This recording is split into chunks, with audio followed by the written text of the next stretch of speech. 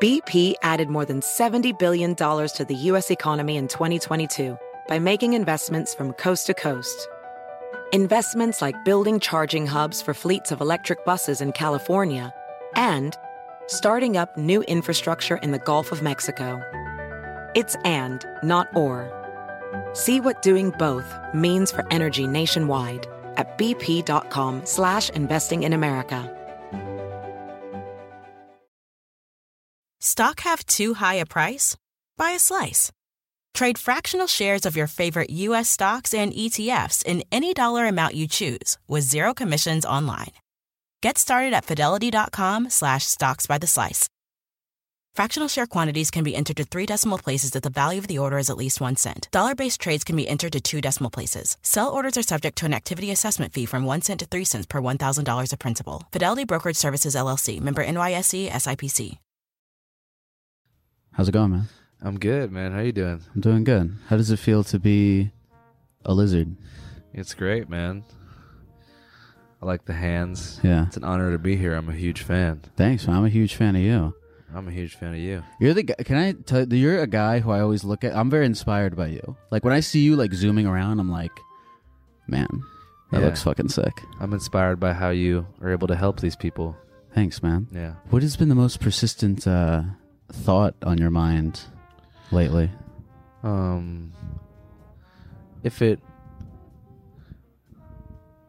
If I want to do serious stuff, Yeah. or if I want to do funny stuff, Yeah.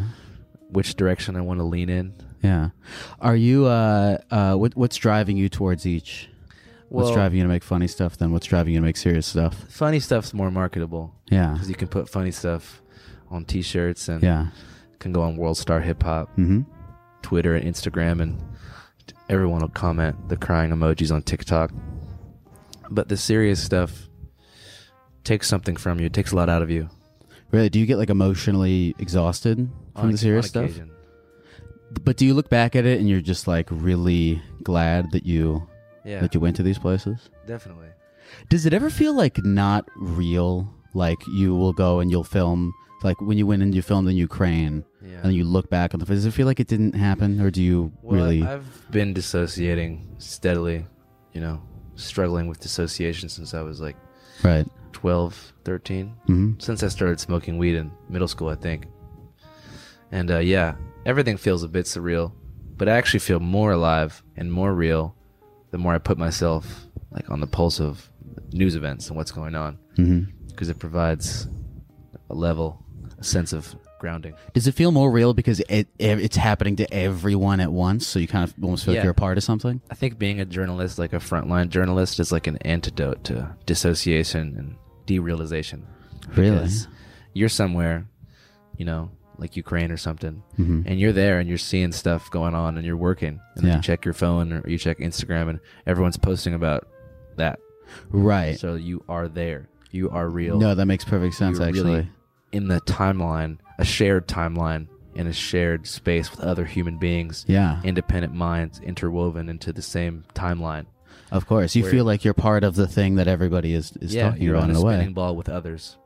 Whereas if you have a like a corporate job or kids you don't like, then you sort of feel like you're living in a surreal Truman Show style infinite time warp. Do you like to spend a lot of time like by yourself? I'm an only child with divorced parents, so some of my earliest memories are throwing a ball against the wall as fast as I can, trying to get top speed.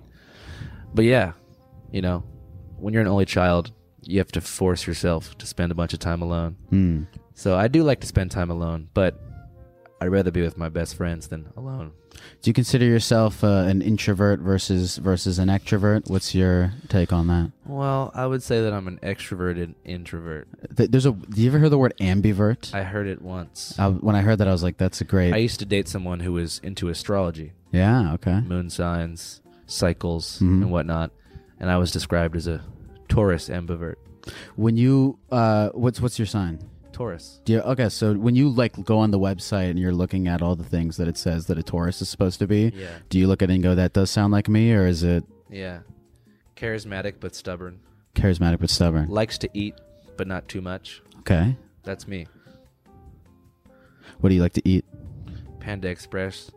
The I love plate Panda where Express. there's two entrees in one side. Yeah. I like orange chicken and then the specialty item, which is honey walnut shrimp. Mm-hmm. But the thing is, it's got to be hot off the skillet, Yeah. or the kind of flaky golden stuff on the outside starts to melt down, and it becomes disgusting. It's annoying. They actually charge you at like $1.75 extra for the honey walnut shrimp. Honey walnut shrimp and Angus pepper steak are both yeah. a premium charge of $125. I love that. I go to Pan Express all the time. I'm 3 to 4 a week. Really? Yeah. What is the breakdown? You get the honey walnut shrimp and then Well, if I'm really feeling myself, I'll do the honey walnut shrimp and then orange chicken together. But that's an unhealthy combination because they're both covered in, sugary sauce. So if I wanted to really do the right thing, I'd Yeah. get brown rice and super greens. Yeah. And for the entrees, I'd get a split of Kung Pao chicken and orange chicken because Kung Pao is very vegetable dominant. Do you eat healthy? I have at times. I used to be like a paleo guy. Okay. I did the paleo diet in college.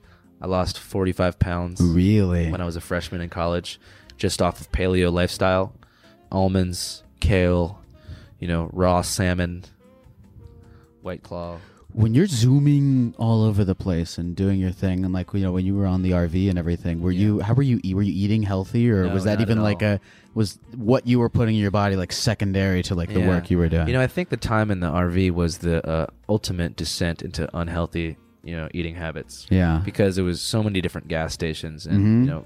every gas station has the same stock basically. Yeah, of course. So it went from trail mix and beef jerky, and then it just gradually went to pork rinds and Pop-Tarts, and then it got to the point where I was eating like pickles in a bag and taquitos and You into tornadoes? no, what's that? I think it's the off-brand taquito. Well, it's the same concept. Yeah, same concept. It's Yeah. like a meaty, cheesy thing wrapped in a what is that? What kind of bread is that? Do you I'm know? not quite sure about that.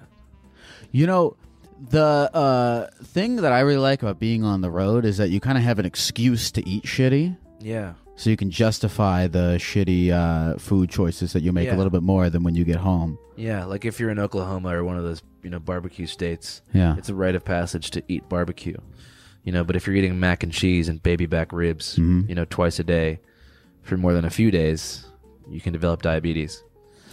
Yeah, I'm scared about getting diabetes because I eat the way that like it would be unfair if I didn't get diabetes. What do you eat mostly? I eat a lot of Panda Express. I almost exclusively eat out. Like I don't have any plates or forks or Do you cups. like Uber Eats, or do you like the experience of being waited on? Well, Uber Eats is just it's unsustainably expensive because every Yeah. meal is like $45. Yeah. How much do you tip the drivers typically? I'll typically tip like 15-20%. I'm a 15% guy too. Okay. Because I used to actually, ride my bike around Yeah. when I was living in New Orleans in college, and I was an Uber Eats bicycle courier. Yeah. And they never tipped me anything, but I used to ask them for tips when I dropped it off. I wanted to ask you something. In your personal life, Yeah. when you're like just talking to people, Yeah. do people ever like think you're like, oh, are you doing the thing where you're interviewing me right now? Do people say that to you? Yeah, I think that like my interview style, which is just like agreeability and like trying to Yeah. encourage a deep dive. Of course. I do that in my day-to-day life. Yeah. So sometimes people feel like they're on the show, but my eyes are the cameras. Which came first, like did the things like this agreeability in your Yeah. conversation? Did that come before or after you were interviewing people? I think it came way before, because when I was 12, 13, I wanted to I grew up in Seattle, so Yeah. I wanted to smoke weed every day. Yeah. But I would feel that my mom would catch me if I was anywhere where I could be seen by the public. Mm. So I would go under bridges and into train tunnels, which I now realize were mostly, like heroin injection sites. Yeah. And I would just get high on weed while users of other drugs got high on their drugs. Mhm. And I would just talk to them for hours, stoned, Mm. listening to the tragedies and triumphs Yeah. of kind of like dejected people Yeah. in that way. And So you were getting your hours in even Yeah. off camera. Yeah, of like talking to when people. people are like, how do you withstand listening to such crazy shit all the time? Yeah. I think that I've always sought it out because I'm interested by it. Are you motivated by the idea of like being 80 years old and looking back on your life and being like, we fucking did it? Yeah, definitely. Because like I want to have grandkids who are like watching videos of, myself when I was their age and being like, wow, My grandpa was freaking crazy. Yeah. How cool would that be? Because I don't have videos of my grandpa. All I have are, old pictures. Are you gonna have kids? I want to have kids real bad. What's a good age for you to have kids, you think? 28. 28. That way That's coming up. That's like 3 years. 3 years away. But that way you can still connect with your kids, Like my parents had me when they were 25. Yeah. And we're pretty close. Whereas I have friends with super old parents, and they couldn't be further from each other. But do you feel like you'll still be able to like live the kind of lifestyle like what you're living now, like with you when you have kids? Because I feel like you can kind of do whatever. You can bum around and like go places, and like you're free until you either like go to jail or you like get somebody pregnant and have a child. Yeah. Now that you put it that way, maybe I don't want to have kids because that would limit my freedom of movement. Mm-hmm. Or I could just get a sick ass caretaker. You could get a sick ass. If I became like a millionaire, or like a multimillionaire, if I keep going, that way I could hire like a super sick ass full time nanny. You could, but then the kid might realize that I didn't like take care of it while it was crying in the infant stage and just develop like a long term resentment. My dream is I want to be a divorced dad, and like I get custody like every once in a while.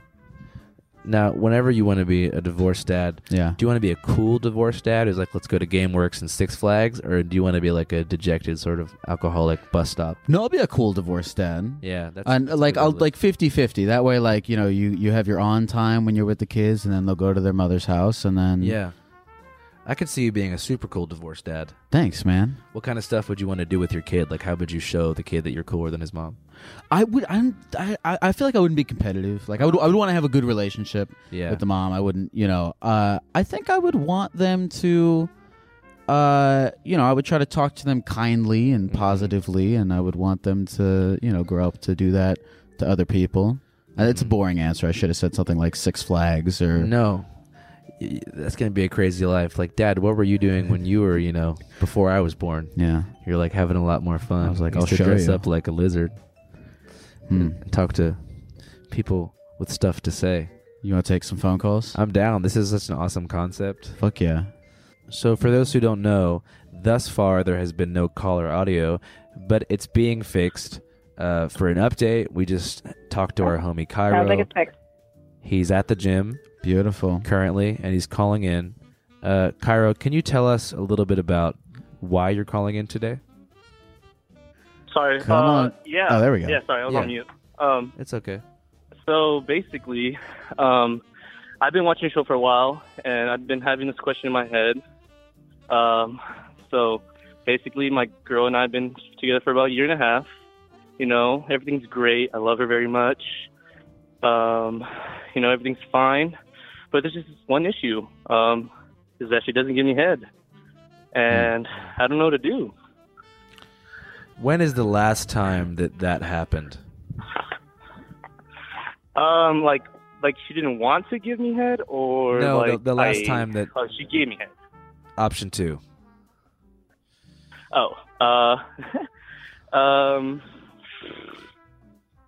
I mean, it was like a month, 2 ago, maybe. But it was more like I asked for it, and then she didn't even, like want to do it. She just kind of did it because I kind of asked. But I don't really ask like that. Like, I don't bother her. You know what I mean? It's just like, sometimes I just want to be pleased just the way I please her, So just curious, what are your favorite things about your girlfriend? On the positive note, let's start with that. No, yeah, I mean, a bunch of positives. Well, she's very independent, first off. I've been with other relationships where girls are very dependent, and it's, like, very toxic in a way.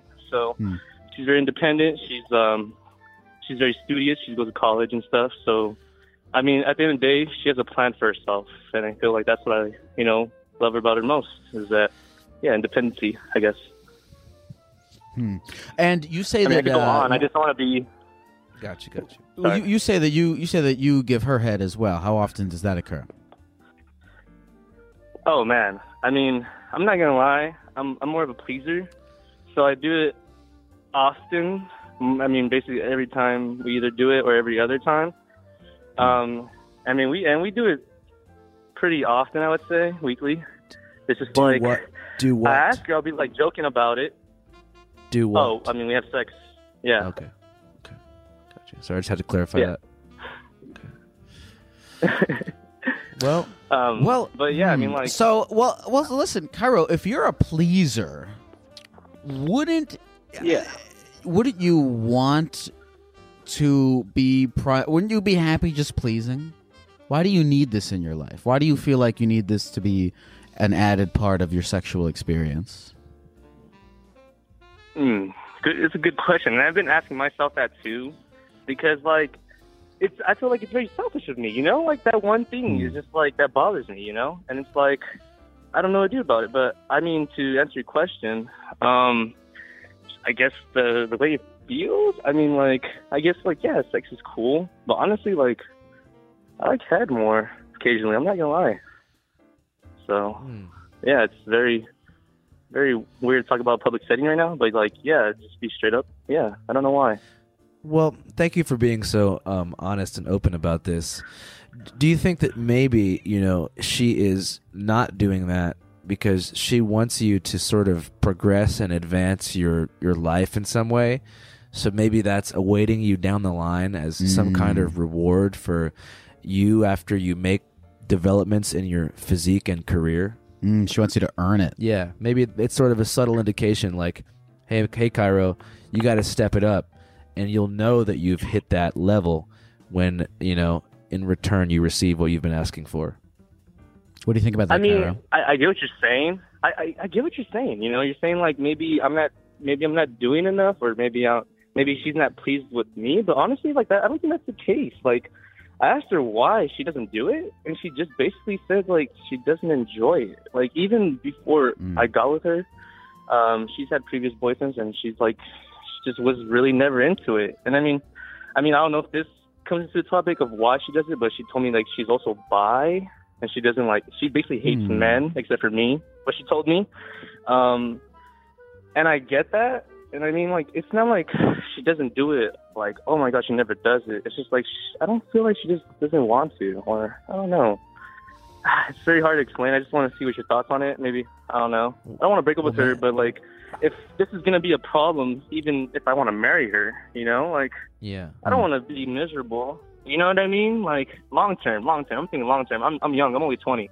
Yeah. So, 20, I'm still in college, 20. You know? Yeah. What were you going to tell him, Andrew? Well, I was just going to say, I mean, you know, some people don't like Chinese food, you know? Some people prefer different types of food. I mean, if it's not her thing, man, it's not her thing. If it's not something that she enjoys, then you're probably not going to be able to change that. And, you know, I can't tell you what to do, but and it doesn't necessarily have to be sexual or anything, but if you're super bummed about something like that and it's not going to change, then I mean, you might have to move on. Yeah. Well, I mean, you had him go through at the very beginning of this all the positives of the relationship and all the other things. So, I mean, look, relationships are a constant give and take. Yeah. And if it makes you feel that bad, and, you know, that's pretty telling. You know, if it makes you feel I understand what you're saying. Like, I used to have a roommate. I used to have a roommate who never washed the dishes. Mm-hmm. And so, you know, I moved out because I didn't want to make a chore chart. So you might have to move out or make some kind of chart. Don't make a chart. Yeah, I mean, I might end up implementing a chart. I mean, I don't know how she'll feel about that. I was not being remotely serious about the chart. Don't make a chart where do not don't make a chart. Don't make the chart. Oh. I mean, I thought you meant like maybe like a schedule of No. That's okay. We're vetoing the schedule. I would not suggest sharing a Google Calendar document with certain days with an eggplant emoji on them. Don't do that. Avoid that. Nah, I'm more of a banana emoji type of guy, not eggplant. Okay. Hey, Cairo, is there anything you want to tell the people at the computer before we go? I mean, honestly, I didn't even expect to be on. I swear, like, this was just a problem I've been having for months. I've been listening to podcasts for so long. Just want to see what you thought. But for the people, I mean, like Greg said, if you need to move out, you need to move out. I guess that goes with any situation in your life. If things are not going your way, you can either stay there or you can just pack your bags and move out and see better things, I guess, you know? Yeah. We hope you make the right decision, Kyron. Cairo. Yeah. Yeah, Tyro, thank you. And Andrew, I love you, man. Love your videos, and love you too, Gick. Take care, Cairo. Appreciate you, Cairo. All right. Love you guys. Bye-bye. Love you too. Wow, he was so kind. He was. Actually, warmed my heart a little bit. Yeah. Because it's so interesting that people call here that vulnerable. Yeah, I think it's like oh my God, no one does that to me. Really? They do, but, I got to put myself in the right position in person. To just call a line like this knowing that there's, how many people watch this? With the podcast, it's like a few thousand. Yeah, 1,000. That takes some confidence. So shout out to him. Interesting. So do you feel like it's because here we have the anonymousness. Yeah. And it's a way different situation, because the people that are calling, they're on their own home base. They're laying in their bed at their house, their names and their faces aren't there. But with what you're doing, when people, you have the camera and they're on the spot. Do you think that he used a fake name? I don't. Some of these guys, I don't know if it occurs to them to use a fake name. That's what I would do. Yeah. Now that I think about it, if it was a fake name and I didn't give any super obvious details, tipping people off that it was me if they knew me, I would call here and dish it out. So now that I get it, it's kind of a dope concept. Yeah, I feel like it's quasi anonymous because people can give it, but they give a fake name. Yeah. And I feel like the anonymousness definitely empowers people to be vulnerable a lot more. Should we take another one? Let's do it. Hello. Hey. Hey, man, you're on the show. Oh yes, this is so exciting. Hi, Lyle, and hi, Andrew. How you doing, man? How's it going, man? I'm in a situation right now, but it's better now that you called. Can you tell us a bit about the situation that you're currently in? Okay, long story short, I was leaving town and my car started making some weird noises and doing all this mechanical stuff. So I turned around to go back into town to drop my car off at the place I had it recently worked on. And I explained to them everything. And I live 3 hours away from this said town, So my only rescue is my uncle right now. And I called him if he could come and pick me up. And he's like, okay. And I think that was about an hour and a half ago. And the shop closes at 6 p.m. And so I gave the mechanic my keys and I said, all right, I'm going to wait in my car. So I waited in my car and I fell asleep. And then... oh, no. Oh, man. And they locked the yard up. So I'm locked in here. But it's okay, though, because I'm on Therapy Gecko. You're locked in the yard, and is your uncle still... I kind of got lost a little bit with the timeline. Is your uncle on the way, or did he miss you and you have to spend the night in the yard? He's currently on the way, and I'm going to have to jump this barbed wire fence and go on about the rest of my night. Is it barbed wire or is it razor wire? Can you take a closer look? Let me see. Let me look at it. What's the difference between barbed wire and razor? It's barbed wire. It's okay. It's jumpable. It's jumpable. Well, if you're worried about scraping your hands or knees or whatever, take the carpet from under your feet where you sit when you drive. Take your carpet from the floor of the car. Throw it over the barbed wire so you can grab on and use the leverage. And just vault yourself over. Oh, definitely. And if anything, I can dig under it, if possible. I would not suggest digging a hole or tunnel under the barbed wire fence. It might take you a long time. Wait, do you have food and water, man? I actually have a whole case of water in my car because I use that to work out after work during the week. Lucky man. That's convenient. Well, man, I hope that your uncle comes in time. It's a good thing that it's, non-electric, non-razor barbed wire. Use that carpet. Find your uncle. I'll find out if it's electric or not. Goth, is there anything you want to say to the people of the computer or to me or Andrew before we go? Yes, definitely. I would like to say that I am the first Navajo to successfully call into Therapy Gecko. Congratulations. Are you in New Mexico or Arizona right now? I am in Arizona. That's where I reside. And what is the closest? Are you off I-40? I am. Oh, yeah. I am. I-40 is about 45 miles south of where I reside. Okay, you're on the Arizona side. Oh, okay, you live north of I-40. Yes, so do you live... Yeah, I live north of I-40. What's closer to your house, Flagstaff or Gallup? Gallup is closer, but I drove all the way to Farmington, New Mexico, which is 3 hours away because that's where I had the work done on my car. So you're stuck in northeast Arizona right now.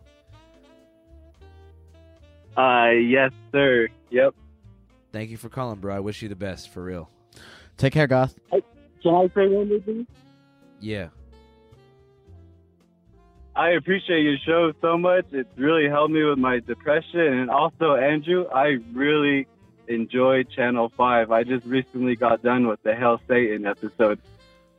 Thank you. I appreciate it. What are your thoughts on those Satanists in that video? I believe they can do whatever they want. Anyone can do whatever they want as long as they're positive. That's a wonderful message. Spoken like a true Arizona libertarian. Take care, Goth. Thank you. Bye. See you, man.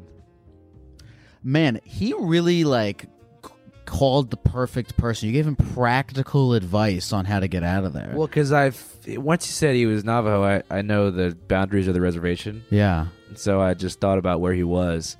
Because if he's off I-40, at like a Quick Trip or a, Circle K or Pilot Flying J, he's not stuck. Yeah. So he's probably in like a small town on the reservation.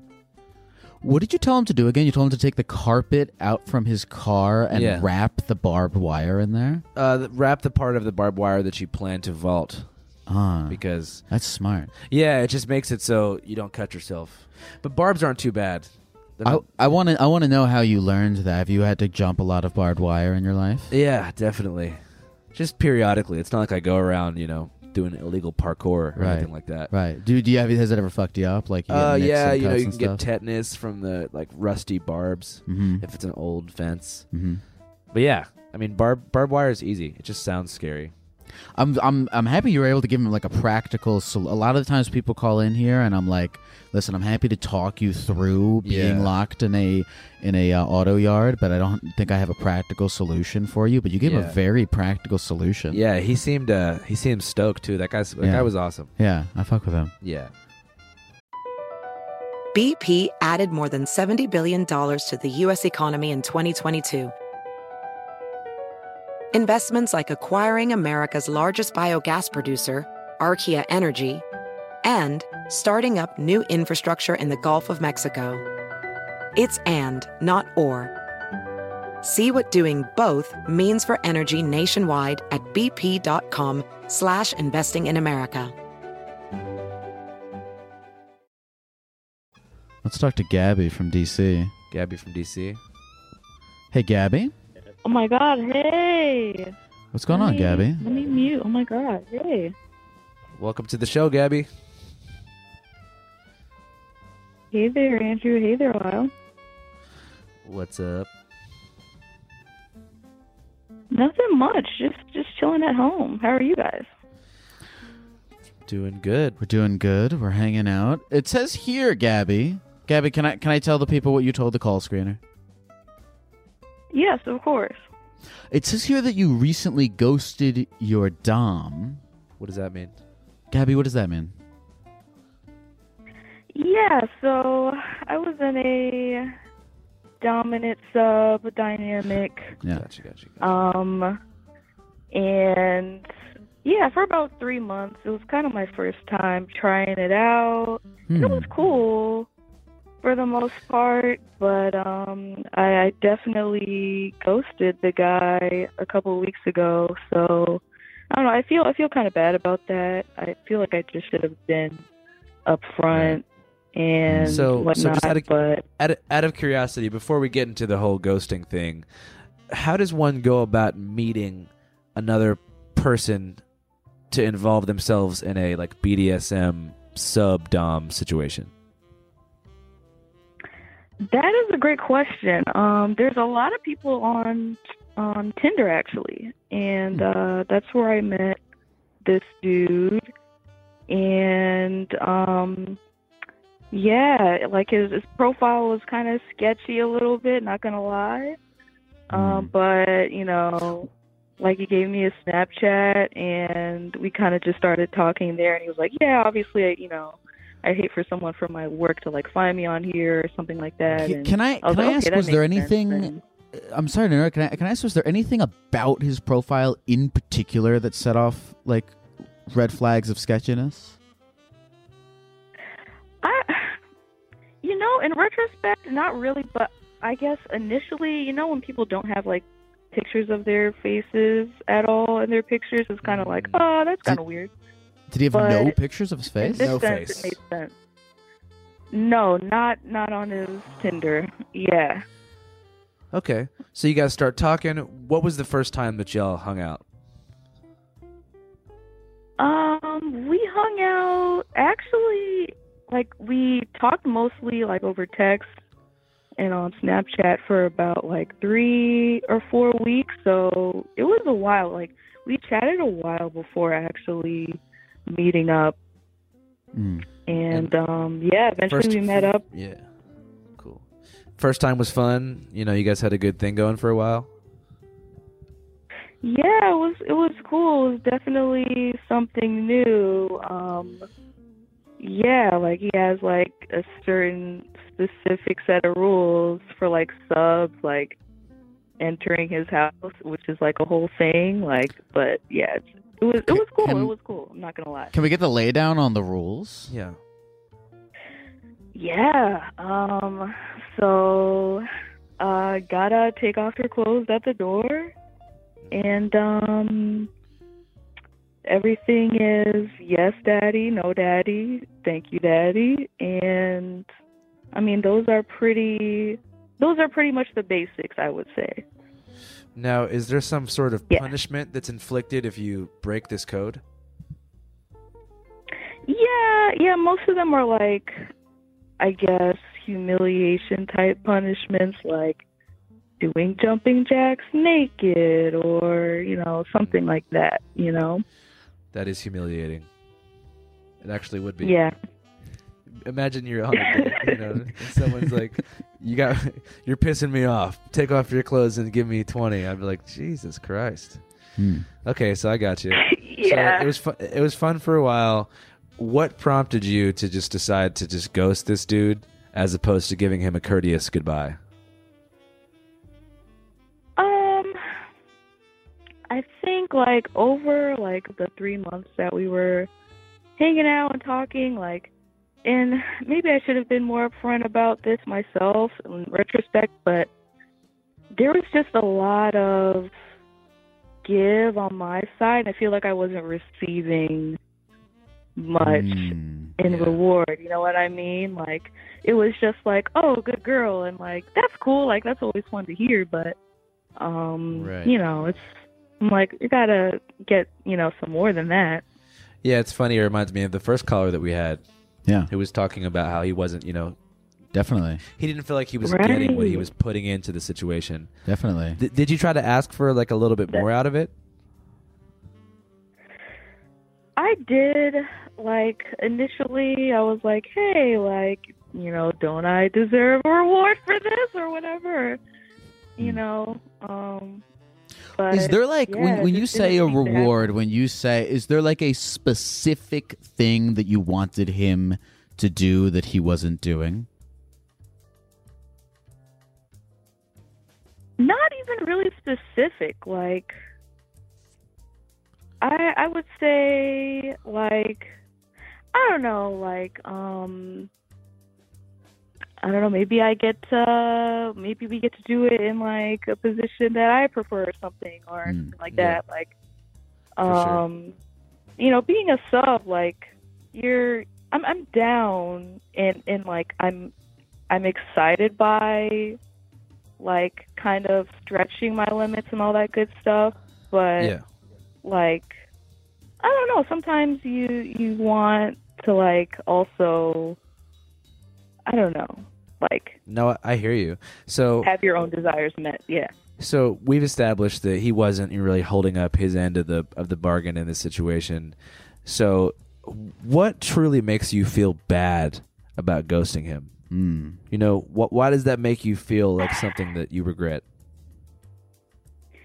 I feel like, I think that if I like I don't know, if I were more vocal and maybe had like this whole conversation with him, that like, you know, we probably could have remedied the situation or figured out, you know, how to like change things around, you know, or maybe have some different rules or whatever.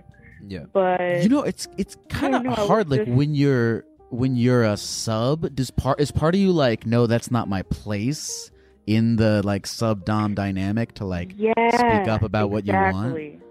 Yeah, that's a hard way to. It's a hard like thing to maneuver. Yeah, because you have to be like end scene. Yes, you have to be. Yes, you have to be like, let's get out of this for a second. I need you to dominate me this way. Okay, 3, 2, 1. Because being a sub doesn't mean, you know, being submissive in a healthy conversation. Of course, yes, you know, of course. There's got to be a point where you're like, all right, we're done with our like whole sub dom thing. Like, can you just be less of a dick? You know. Yeah, it's a hard thing. It's a hard thing to maneuver. Yeah, because what are they supposed to say? Like, shut the fuck up. You know what I mean? Like, you're my bitch. Don't say anything to me. You'd be like, hey, it's over. Like, slow down. It's over. We stopped doing this. We stopped doing the thing. Yeah. You know what I mean? Yeah. I feel like the people like people in that community, they have to have the ability to like, okay, let's step out of our roles for a second and like talk like adults. Get everything on the same page, and then we'll go back. Yeah, well, the BDSM people are like the most hyper aware of that kind of stuff. Of course. Yeah, because they have to be. Communication is like the key for them, yeah. Yeah. But I do think that like the sub-dom thing, I mean, I don't know anyone who's had that going on, but it seems like it could work. You know, if there was healthy communication. Are you going to... Okay, so now that you've ghosted this guy, Gabby, are you going to like go back out and try to find a new dom, or are you taking a break? You know, like, I do want to get back out there. I'm definitely going to try that, and yeah, hopefully this time around, I don't know, like, I think now that, like, I've been talking to you guys about it, I realized that we never had like those breaks, you know what I mean? Like just and talk as adults. You should have had this conversation. You should have had this conversation. You definitely should have. Yeah. But listen, you know, I'm curious, when you say ghosted, like how many times has he texted you now to no avail? About 7 times. And I just have not responded. Is there like because so you obviously care about this. You obviously feel like a weird sort of moral conflict, because if you didn't, you wouldn't even be calling us right now. So would reaching back out to him settle any like anxiety going on in your brain about the situation, or do you just want to move past it? I think I just want to move past it. I feel like if I reached back out now, it'd be like, you know, like what the fuck? Like it's been a couple weeks, so I don't think I'm gonna like, yeah. I'd like to give you a piece of advice on this, because obviously if this guy is going out seeking subs, seeking these kinds of arrangements, he should probably know where exactly things went wrong so that he can be a better dom to other people in the future. So if I was you, I know it's probably awkward, but this is the healthiest thing to do. You don't have to do it. Is text him and say, hey man, you know, I'm sorry that I've left you on red 7 times. There was a lot of points in our arrangement where I felt like I wasn't really getting what I wanted out of it, and I felt like we should have had a better conversation. I had a great time hanging out for the time being. I feel like doing my own thing now. I hope you have a great rest of your life. Let me know if you're in any sort of urgent circumstance that you really need to talk to me or something, and I'll be here for you. That's beautiful. Yeah. What do you think about that, Gabby? Yeah, I think I could definitely send something like that. Yeah, I think I might just do that. Appreciate that. Yeah, you should. Absolutely. I think it would make you feel better, and I'm sure that it would make him feel better, because the problem with ghosting is that there's so many unanswered questions. Obviously, you opening up to us, we understand, why that happened. But, he's probably in the dark thinking, like, holy shit, what did I do? You know what I mean? Like, why does this person hate me? Yeah. He deserves some clarity as well. Right. Yeah, and he's a cool guy. I don't want to, be a Just complete asshole. send that text and then just block him like a G. You know what I mean? Gabby, All right. do you feel like in the future you'll kind of like start to adapt a little bit more communication with the people that you engage with in this way? Definitely. I think like maybe because it was like my first time trying something Sure. like that, I didn't really know like, oh, can I like speak up really about this, or does this always have to be this way? So I think like moving forward, like I don't know, I definitely see myself like having those conversations up front. Well, Gabby, thank you very much for being vulnerable with us and taking us through this situation. Is there anything that you want to say to the computer before we go? Love you guys, chat, and love you, Lyle and Andrew. Thank you, man. Thank you so much. I really appreciate you opening up to us and coming on. Take care, Gabby. Bye. Wow. Gabby was really cool. She was really cool. She was really sick. Yeah, I love a call where like I feel like we all learned something. Yeah, what I learned especially too, like I'm a pretty confident person, and Yeah. my job is like talking to people all the time. Totally. So I'm super good at being upfront and being like, this is how I feel. Yeah. This is what I want. But there's a lot of people out there who are afraid to like really express their needs and wants. Totally. And they just kind of let things sit and hope they figure themselves out. And like I understand that like obviously those kinds of people don't like confrontation, so they want to keep things smooth. But I think it's always healthy to just like figure out how to address something. Do you date people, or are you here and too there. like focused on the career and Well, stuff? I'd like to, Yeah. but my I guess travel schedule, you could call it, Yeah. the job that I have, Yeah. makes it hard because like I'm constantly moving around, and I'm Sure. always going to put like that first right now. Of course. But of course. down the line, I think it'd be pretty sick to have like a monogamous wife type relationship Mhm. at some point in my life. But yeah, I do date here and there. Are you on like the Tinders and stuff like that? Nah, not really. You on Raya? I actually recently got accepted to Raya, and I just like went on to see if it was like real deal celebrities. Yeah. Like, I was hoping it'd be like the The- Biebers of the world. Like Yeah, totally. Carly Rae Jepsen. Totally. I don't even know who that is. But Lana Del Rey. Yeah. And like Anne Hathaway. Yeah. But it's just like senior marketing advisors from Miami. Yeah. And like, I guess that's like the girl equivalent of like a Bitcoin crypto guy. As a advisor, Just someone marketing who like advisor in Miami. manages and represents influencers. Or is there like a type of person you're looking for, or like the type of person you feel like you jive with well in a relationship? I don't like city people. City people. Yeah, like people who move fast, think fast, Mhm. confident, city walkers. I call Do you want someone who is like you, or somebody who's like a compliment to you? Probably a compliment, because like I'm a pretty chaotic person, and So you want someone who's a little bit more someone more calm. grounded and centered, but also Yeah. like has like a lot of endurance for Mhm. like shenanigans, because we're switching states every couple days. Of course. It's hard to date someone who goes from like a Trump rally to Ukraine. Right. Someone who's like on board with you, but like, when you're like that, Yeah. she'll kind of be like, Someone hey, who- remember. Yeah, we're- and someone who like really does their own thing to where Mhm. I can be stoked as well. Totally. That's the dream Totally. situation, where I'm like, that's sick that you did that. Right. Not just like, It's I not just all want about you, someone yeah. to compliment me all the time. Of course. Of course. Yeah, I really don't prioritize dating though. Are you a guy like with Gabby? You gave her like gave her like a great thing to text that guy. Yeah.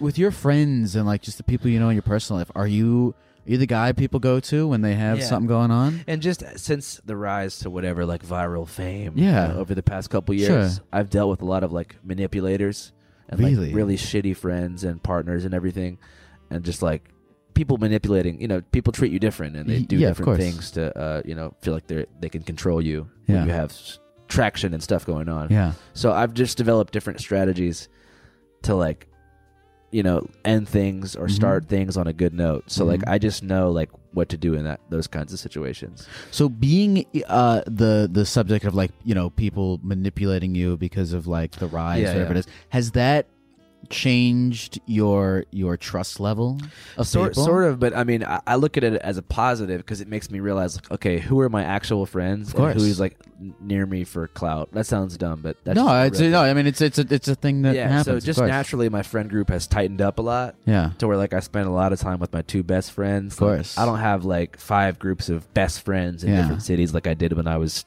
22. Yeah. I have like 5 to 6 close friends. Right. And so I don't really deal with that kind of stuff anymore. But it was that middle ground where I was like exploding in popularity online while trying to have a normal life that things were more difficult. And you work with your two friends, Nick and Evan. Yeah. What's your relationship like with them? I mean, they're just, day-to-day best friends. Yeah. They help me through everything. I help them through everything. But yeah, I mean, we lived in the RV together. Yeah. And, is it like, because a lot of the times it's like really hard to like work with people who are also your genuine like good friends. Is there ever any like conflict or anything No, there? only because we're so in sync and we do things on our own terms. Like, Totally.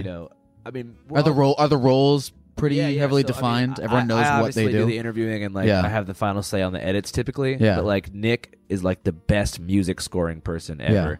He's also like really nice with the cameras and just like visually gifted. Evan's sort of like a all-in-one. Because Evan doesn't really edit, doesn't really interview, but he helps just the right amount with everything, and also like manages things on like the business and scheduling side, because that's kind of like where he's oriented. But like, yeah, it's a good team. I wouldn't want it to be any bigger or any smaller.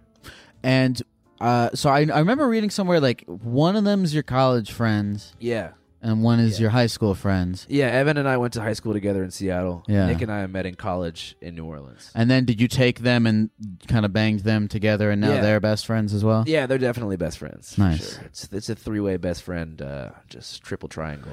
Is it hard when you have to like work with people like outside of the tight? We have a couple people space? Like our homie Nate, like we trust a lot. Yeah. Like there's definitely people. Our friend Kendra, like there's people who we work with that are like solid, but it's a small network. Because it should be small. Totally. You don't need that many people around. So No. that's what I'm saying. Like when I'm used to like giving good advice for like ending things. Yeah. Like I know how to trim the fat. Because you've had to end a lot of yeah, things. I used to work for a giant media company doing things media. Of course. And we had to separate, and I had to send a lot of text messages like that. Mm-hmm. So you're totally comfortable with. You're good at having hard conversations. Yes, definitely. Nice. That's an important skill to have. I feel like a lot of people won't do that. Or just speaking up at the right time and being like, "Yo, fuck this." So with the trust thing and like knowing trying to figure out who your real friends are, like, I mean, obviously you've been all over the world, talked to all sorts of people. Do you think people in general are good? Yeah. You think the default person has a? Oh, definitely, dude. Yeah. I mean, to suggest otherwise would just be like so nihilistic. Totally. I mean, I do think that like everyone has, really has a bad side to them, and there is groups of people that are more aggressive than others and more hateful than others. But I think generally, especially if someone becomes comfortable and they're in their element, they're a good person. I think there's people that get into unfamiliar environments. Like imagine like someone from, Southeast Portland getting like dropped in the Ozarks. Right. Or vice versa. It brings something out of you. Yeah, they would just be more there. combative, more aggressive because, uncomfortability breeds hostility. If you're in like a tight spot, you're just like, you lash out because you're like, oh, I feel uncomfortable. No, I think most people are good. So is there any type of situation, because you've been in all these situations, is there anything that like does make you uncomfortable? Just like racist shit. Yeah. I don't like that. Of course. Something about that, like, something about it. Just like I can listen to a lot, but I cannot agree or like level with someone who's like on their like N-word shit. Have you ever had somebody like just really going at it like that into the mic and you had to pull away? honestly, in those moments, I keep the mic there. Yeah, because I got to show the ignorance. Yeah, of course. I can't withdraw in the 11th Are hour. are you fighting back, like saying something? Oh yeah, just because of how I was raised around a lot of different types of people. Yeah, like when white people get really racist, I just can't. It just makes me so mad. Mm-hmm. But yeah, I don't deal with that too much. But yeah, that shit pisses me off for sure. Hey, do you want to take any more calls? Yeah, sure. Let's talk to Liz. This is a cute one. Liz? Hello? Oh, Hi, Liz. hi. I didn't think I would actually get through. You have a very kind voice. You Can you remind hear me of a kindergarten teacher. Thank you. That makes me very happy. You just made my night. Liz, it says here that you have a habit of stealing plants off of your college campus grounds and then gifting them to your professors. That's not a problem. Yeah. No, it's not. It's actually really wonderful. Okay, so I'm a biology major. I'm actually graduating tomorrow, which is crazy. But I Congrats. love plants so much. I feel like they're very underappreciated. And whoever does the landscaping in my college does an awesome job. So whenever I see a biology professor who does not have a plant in their office, I just borrow a plant from campus and transfer it. And I think that colleges are grossly overfunded, just like corporations are. So I think that by stealing from someone like a large university or like a Walmart, you're actually creating jobs, because the absence of the foliage will cause them to hire more landscapers. Just like if Walmart is missing toothpaste, they will, just place another order at Colgate. It's a drop in the bucket, and the delight that you're causing your professors to experience is more important than any sort of financial loss your college could take. Thank you. I like that justification, actually. Yeah. Now, I've got a question, Liz. Do the professors know that the plants are stolen from the campus? A couple of them do. I waited till like the last minute to tell them that a couple of the plants I gave them were not mine originally. Do they ever have a problem with it? Are they ever like, I can't accept this on those grounds? No, because I tell them by the time they've grown like kind of emotionally attached to them, because I encourage everyone to name their plants. And I think that just really establishes that like, this is mine. Now, is that the most illegal thing you've ever done? Ooh, that's a good question. Thank you. I don't live a very dangerous life. Think back. I guess it's up High there. school. High school. Oh, is that one time? No Well, drunk driving. I did no egg a eating. house. Okay, you egged a house. Was it a random house, or was it the house of an enemy? Ooh. So I was at a sleepover with a bunch of girls. I was on like the volleyball team in high school, so this is what we did every year for like team bonding. And then we did drugs as a team too, and did something bad. Which drugs great did you for do? Are you freshman talking year. about doing pharmaceuticals out of your parents' medicine cabinet? Or are we talking about heading downtown to score some smack? Oh no, we're just talking about like terrible weed. Okay, bad weed. Are you Yeah. from a state where? What state are you from? I'm from North Carolina. Okay, that adds up in terms of bad weed.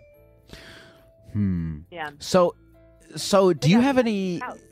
Do you have any desire to like get into danger? Like, is danger like? Does it call out to you at all, or are you perfectly happy living without it? I think I do want a little bit more of a thrill in my life. I think I do, like, objectively, I guess, like, I'm not afraid to say things or just act in a very authentic way, which kind of gives me a thrill sometimes. So, like, as a side note, I have this condition that makes me faint all the time. Like I pass out. And after passing out in front of enough 300-person lecture halls, I just don't care anymore about many things. And it's wonderful. Absolutely. And I'm sure the professors are just delighted to receive these plants. So I think that honestly you should keep doing what you're doing. I think that on the moral totem pole you're doing more good than harm. And Liz, just keep racking those plants. Keep making professors' days. Thank you. And congratulations on graduation. Thanks. Yeah. I have to totally prepare for that tonight. I neglected to do that. Totally. Liz, before we go, do you have any the people out there who maybe hear this conversation and are inspired by you and all the joy that you get out of plants? Do you have a recommendation for a plant for a first timer? Someone who's like, man, I'm really inspired by Liz. I want to get a plant. What plant should they get, Liz? Oh, okay. I know exactly. Okay. So there's this plant I knew called, you would. it's a Hawthornia zebra plant. Say that one more time. Hawthornia zebra. Hawthornia zebra. Hawthornia zebra. Okay. Yeah. Hawthornia zebra. This thing is so hard to kill. I've had one of them for 8 years now, and it keeps on propagating, and it's kind of overwhelming actually, because now I have multiple Hawthornia zebra plants and they're all propagating at the same time, and I really just can't take this many baby plants. Thank you. Beautiful. I feel like at some point I'll get a DM from someone who's takes a picture of their plant. And they're like, I bought a Hawthornian zebra plant. Yeah, you're going to improve somebody's air quality and mental health in the chat right now. Hey, thank you for calling, Liz. Thank you. Thank you so much, Liz. Have a nice day. Bye. Bye. What a nice person. Yeah, she was super cool. The fact that she's doing something so misdemeanor-ish, right? And she feels bad enough to call in, for moral resolution, is amazing. Do you have plants? Do you have plants? I always get plants. I become plant guy a couple times a year. Yeah. But then I leave town and my plants always die. Yeah. So I've gone to nurseries here and spent $400. Really? On the freshest ceramic pots, sickest plants. And then I'm I'm going to take care of you, and then I go somewhere and I end up on the East Coast for a month, and I come back and it's just a plant graveyard. Mm-hmm. What kind of plants do you typically get when you get plants? Dude, just basic ones. A couple ferns. When you get a plant, what are you looking? What need are you looking to fill with the plants? I like sort of wide plumage, sort of hanging plants. I like when they drape down from the ceiling and make my walls look like they're covered in ivy. Yeah. Good amount of money. Yeah. That's pretty good. And hey, you're on the show. Yeah, so including raisins. Where do you think he is right now? If you had to make a guess. Raisins. We'll get 2 raisins, 50 cents each. Harrison, he sounds like he's at the grocery store. He's ordering raisins. Do you know that you're on the show? Is this a pocket dial? Not throughout the... You're on the show. You're on the show, brother. Oh, he's with a bunch of people. Hello. What's up, man? Holy shit. What's up, man? How are you doing? Good. So your question says, Harrison from Ohio wants to ask Geck and Andrew if he should continue to use shrooms and acid. Can you tell us about that? Yes, I would love to talk about that. I'm trying to figure out. I did a shit ton of acid at the start. Oh, hold on 1 second. Yo, Harrison? Harrison? Can you hear me? Yo, can you hear me? Harrison, are we on the car speakerphone or a speakerphone or something like that? Good catch. I'm outside right now. Is that better? Okay, that's whatever you just did, way better. All right, bet. Okay. What you were explaining to us yes. your question. It says here that you're 22. Your name's Harrison. You're from Ohio, and you'd like to ask us if you should continue to use acid and shrooms. Can you explain? Yeah.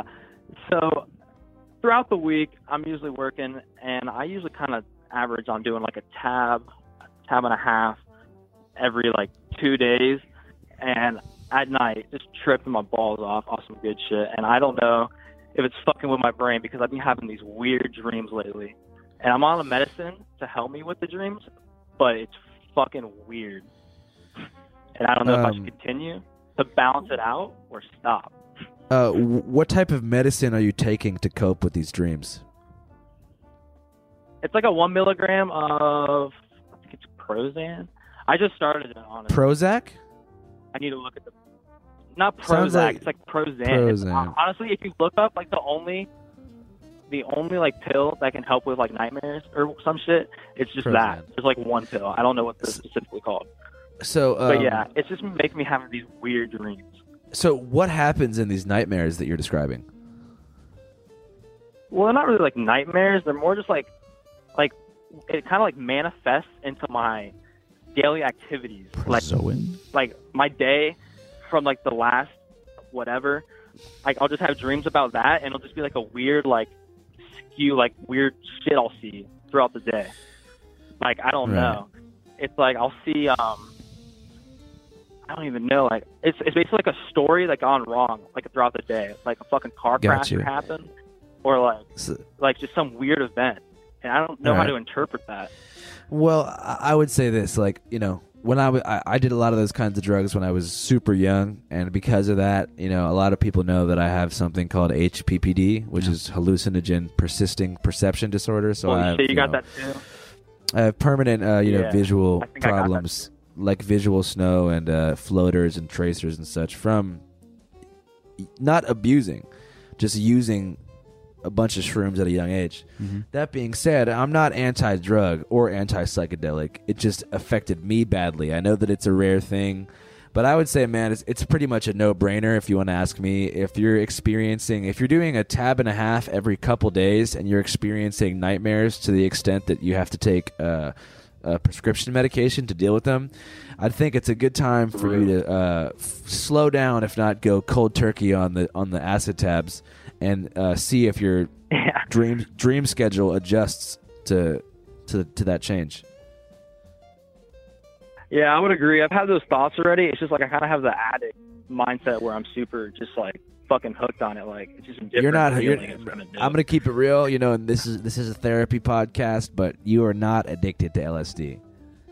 You might be addicted to the. Well, not addicted. It's just like I know what you mean. I know it's not addictive. Maybe it's.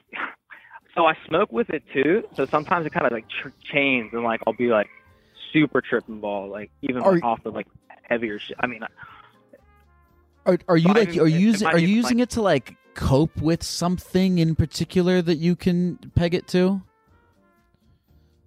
Honestly, I don't even. I mean, I kind of have some trauma, but I ain't like doing it to that extent. I don't know. Just some like all my buddies went to the army and shit, so it's been a little bit like solo. That's kind of where like my boat is. I've just been working. So you're just super bored. I don't really have to do. You're hella bored and you miss your friends. Kinda.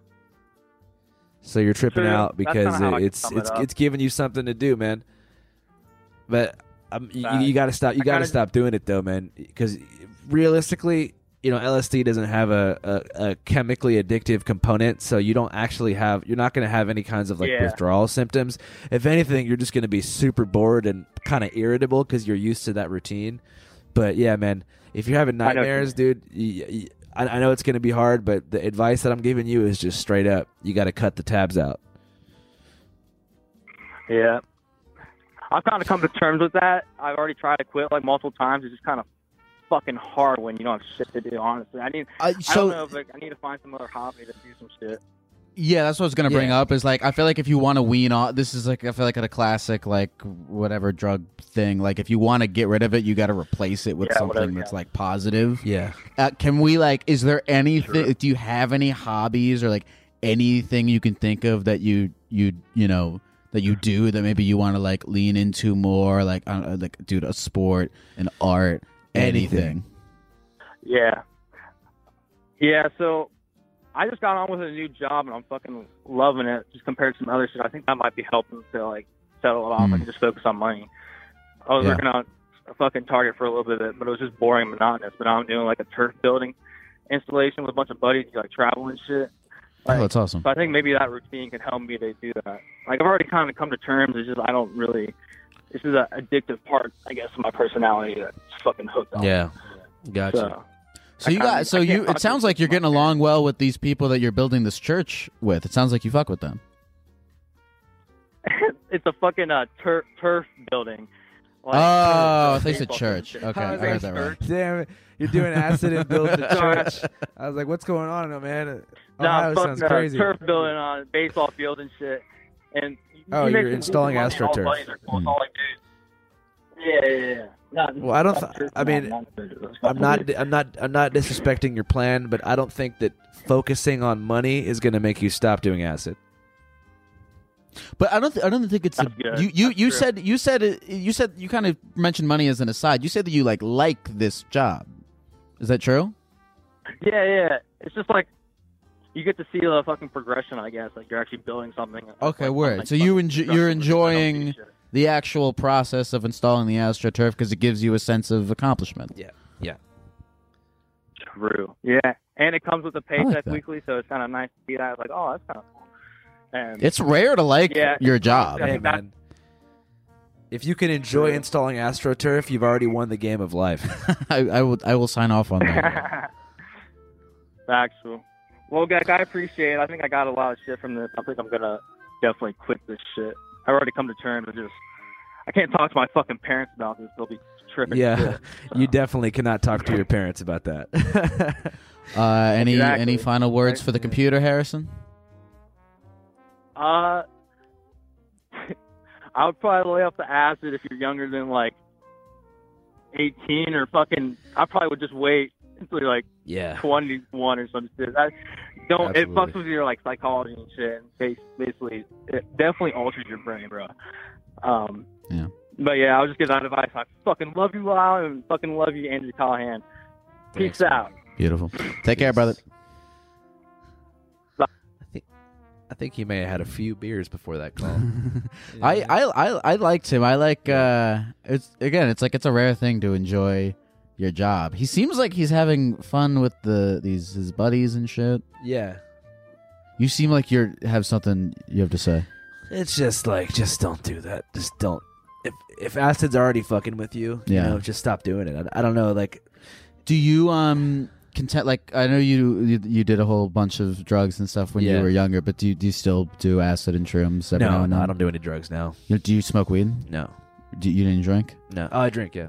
Now, how often do you get people being like, "Whoa, Andrew, were you high when you were coming up with this?" All the time. So annoying. Look, I'm not anti-weed. I'm not anti-anything. I just don't do it.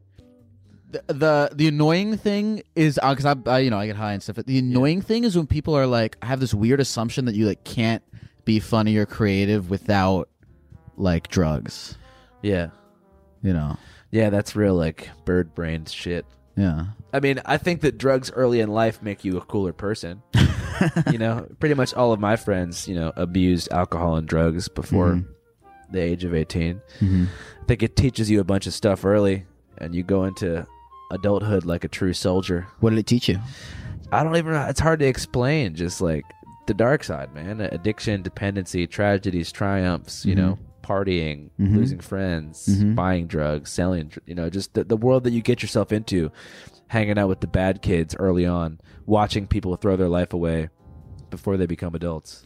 And when you were sort of in the depths of this, how old were you? Like really young? 16 would be when 16? I was probably 15, 16 would be when I was heaviest into that world. Do you remember sort of the darkest thing you saw during that time? Just people losing their mind. One of my best friends lost his mind on acid and has been homeless ever since. Yeah.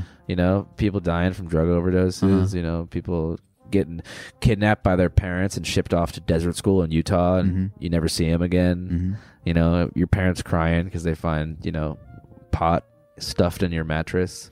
And experiencing all this, I assume, is what sort of led you to be totally sober now? Yeah, I drink and have a good time. I'm not a straight edge guy. Sure. But it's I would never do drugs. Just because I did it all before. Mm-hmm. Not at all. I've never done heroin or anything like that, or meth. I've never done shrooms or acid before, but I really want to. You should. I think if you're in your mid-20s, right? Yeah, I'm your age. Yeah, okay. You're at the age where you should definitely do it. I think that mid-20s are a great time to try shrooms and acid. I mean, how cool would it be if I didn't do those things and now I could like, go to Joshua Tree and like eat an eighth of shrooms with like my two best friends? Yeah. It would be sick. Yeah. I just think that like I kind of like missed the mark.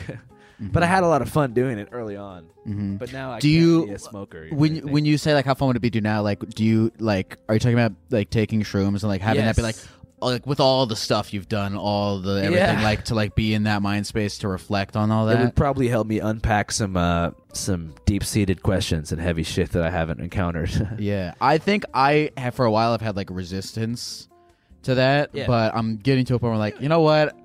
I'm ready. If you smoke a ton of weed, you can handle like some shrooms. Does it just feel like being really high? Yes. Really? Yeah. It has more of like an intellectual, spiritual component to it, and it's hallucinatory. Yeah. Like imagine like you ever greened out before on weed? I think I've experienced something. Imagine that sounds greening like out that. on pot without the like overwhelming anxiety. Okay. You're just really high, but you know what you're getting yourself into, so you're not like shivering or puking or anything. Have you ever done MDMA? Yeah. Is there any relation? Is there any relation in You've the feeling? never taken MDMA? No, I have taken yeah, MDMA. yeah. That's why I'm asking. Does it feel anything like that? No. Okay. I mean, it's different. euphoric at times. Yeah. The euphoria. I'm like, is there a similar euphoria? Yeah, similar euphoria, but there's the come up is also insane. Like how when you're coming up on MDMA, it feels like the Earth is like meeting the moon. Sure. Like I don't. You know That's a good way to describe it. It's like like grab it. You're just like. Oh. I don't take that shit either. I did MDMA in Las Vegas in 2020. How was it? It was awesome. It was great. Yeah. That was awesome. But like Molly's that kind of thing where it's like, dude, I'm good for a while. But you probably have people like assuming, I guess like fans are assuming you're on drugs. I mean, I am tripping all the time. Right. Yeah. Oh, I mean, I guess like that you just like still. No, do but it it's all like the I time. don't do drugs, but I'm permanently, fried from drugs. Yeah. Does that have like? Does that affect the interviews at all in any way? Like, are you like ever tripping while you're like talking to someone, or like at a really like inconvenient time? No, because it's constant. Like I have shroom like visual shit, so I don't have. Oh, it's acid. constant. Yeah, it's constant. I thought these were like. I thought they were like, what is it, flashbacks? No, like that's like acid. That's like because acid gets like stored in your spinal cord, so you like crack your back and be like, ugh. I have just like. Okay, so you're seeing it right now. Right now, yeah. So it's not like it's some crazy. It's like the majority of my life now. I've had like TV static. It's actually not that annoying. Really? Yeah, because it's just how I see. Is it kind of like being blind? I mean, because like you have static like covering. A little bit. It definitely impairs like sight. For sure. Whatever though, man. We're fucking here. We made it. Geckos. Look at us, man. Yeah, we're dude. some geckos. We're a couple geckos. Yeah, but I do want to do more for the HPPD community. That's the. Oh, you're in a community of people? No, I mean, but I know that it's out there, and like I know that a lot of people with that condition see me as sort of like you're the guy, a hero. Yeah, because I like overcame that, and I still do this without being debilitated. And people have took their own life over this shit. This is a sad thing, and I don't have it as bad as some people have it. Do you ever like? I assume you haven't really made any video or content or anything like where you've like really gone in depth about it. There's this group called the Perception Restoration Fund or something like that. Yeah, they're producing a documentary about HPPD, and they asked me to step on as an executive producer. So I'm definitely going to do that, and like because there's a lot of kids that are like me when I was 13, thinking that they're having a psychosis and going crazy. Sure, but they're not going crazy. They just have a cosmetic visual issue, but it feels like it has a bigger dimension. It's just a visual processing problem. It's a lot of people think that they're like losing their mind and it's going to get worse and stuff. Like that's great that you're finding avenues to like take on the issue and everything. Yeah, I mean it's something that I went through, so I figure at some point in my life I got to do something to help because I didn't really have anybody. And it also feels like the kind of thing that when you have it, you like don't like it's rare, so you're like not. Like you're like, oh fuck, this isn't happening to anyone else and I'm completely alone and shit. Yeah, especially when you're 14 to 15 and like there's two camps of people in your life. There's the parents who are like you could never talk about doing drugs to because they'd shame you. Then there's the kids who do drugs who don't want to talk about the negative aspects of drug use. Like imagine trying to tell your hippie friend that you have right, you are right. Either you have your parents who hate drugs or your friends that love drugs and you don't want to talk to either of them. Yeah, it's the same thing now when you think about modern drug science because there's two camps of drug scientists. There's people who work for like the Burning Man Foundation who are trying to do like ketamine therapy trials who are like, psychedelics are the answer. Totally. MDMA will solve PTSD. Then there's the people who are like Mormon vibes, who are like, like doing research about how weed will destroy your, right, mind and make you schizophrenic. Right. So it's still, that's why HPPD is so weird. Yeah, I did it. So you said it didn't even happen like from extensive use. It was just use. Early use. Early. Okay, how old were you when you first did it? 13. 13. Yeah, so it's like just using those powerful drugs while your brain is developing causes issues. Yeah. It just does, but who's going to do a clinical trial on a 13-year-old acid head? Yeah. Yeah. Well, like I said, it's good that you're becoming like I feel like do you like any like people out there, like celebrities or like notable people who like have it? Or are you I'm the guy? the only person listed on Wikipedia who has this thing. Yeah. Me and a fictional character from the True Detective show. Oh, shit. But, I mean, there is tens of thousands of people who have this, if not hundreds of thousands, who don't realize they have it and just think that, they're insane. Yeah, it must be really rewarding, like, when you have the opportunity to, like, speak on it to people it's pretty who have tight. it. I'm trying to figure out how to do it in the right way without alienating a large portion of my Well, I fan loved base. what you told the previous caller. Yeah. He seemed like he was receptive to it, too. For sure. I just don't like that whole, like... I mean, shout out to him. I just don't like. I don't like that vibe, really. Mm-hmm. I'm just like, I can't stop doing acid. It's like, come on, dog. Like some people are hooked on, heroin, and or some people are addicted to Xanax. They take 5 bars a day, and if they were to go cold turkey, they would die. Have like withdrawal symptoms. Yeah. So it's like, don't say that you're addicted to LSD. You're addicted to the fun that it gives you, but it's just like there's a point at which where it's like, be a G. Like be I know it's the Therapy Gecko show, but with that kind of thing, it's like, come on, dog. Like. Sometimes you do. No. Even I know you say it's the therapy, but sometimes you do need to say to someone like, come on, dog. Yeah, like a true therapist would like unpack it, but it all falls upon that. But bro, if I don't stop doing acid, what the fuck am I gonna do, bro? I'm gonna be so bored. He can get really into acid. That guy, he's gonna start his own astroturfing business, dude. He's stoked about astroturf. I know. When you said you've already won life, he truly has already won life. You don't need to go if you can enjoy just doing astroturf, and you don't have to go all over the world, and you don't have to like hang it up. Yeah. Shout out to him.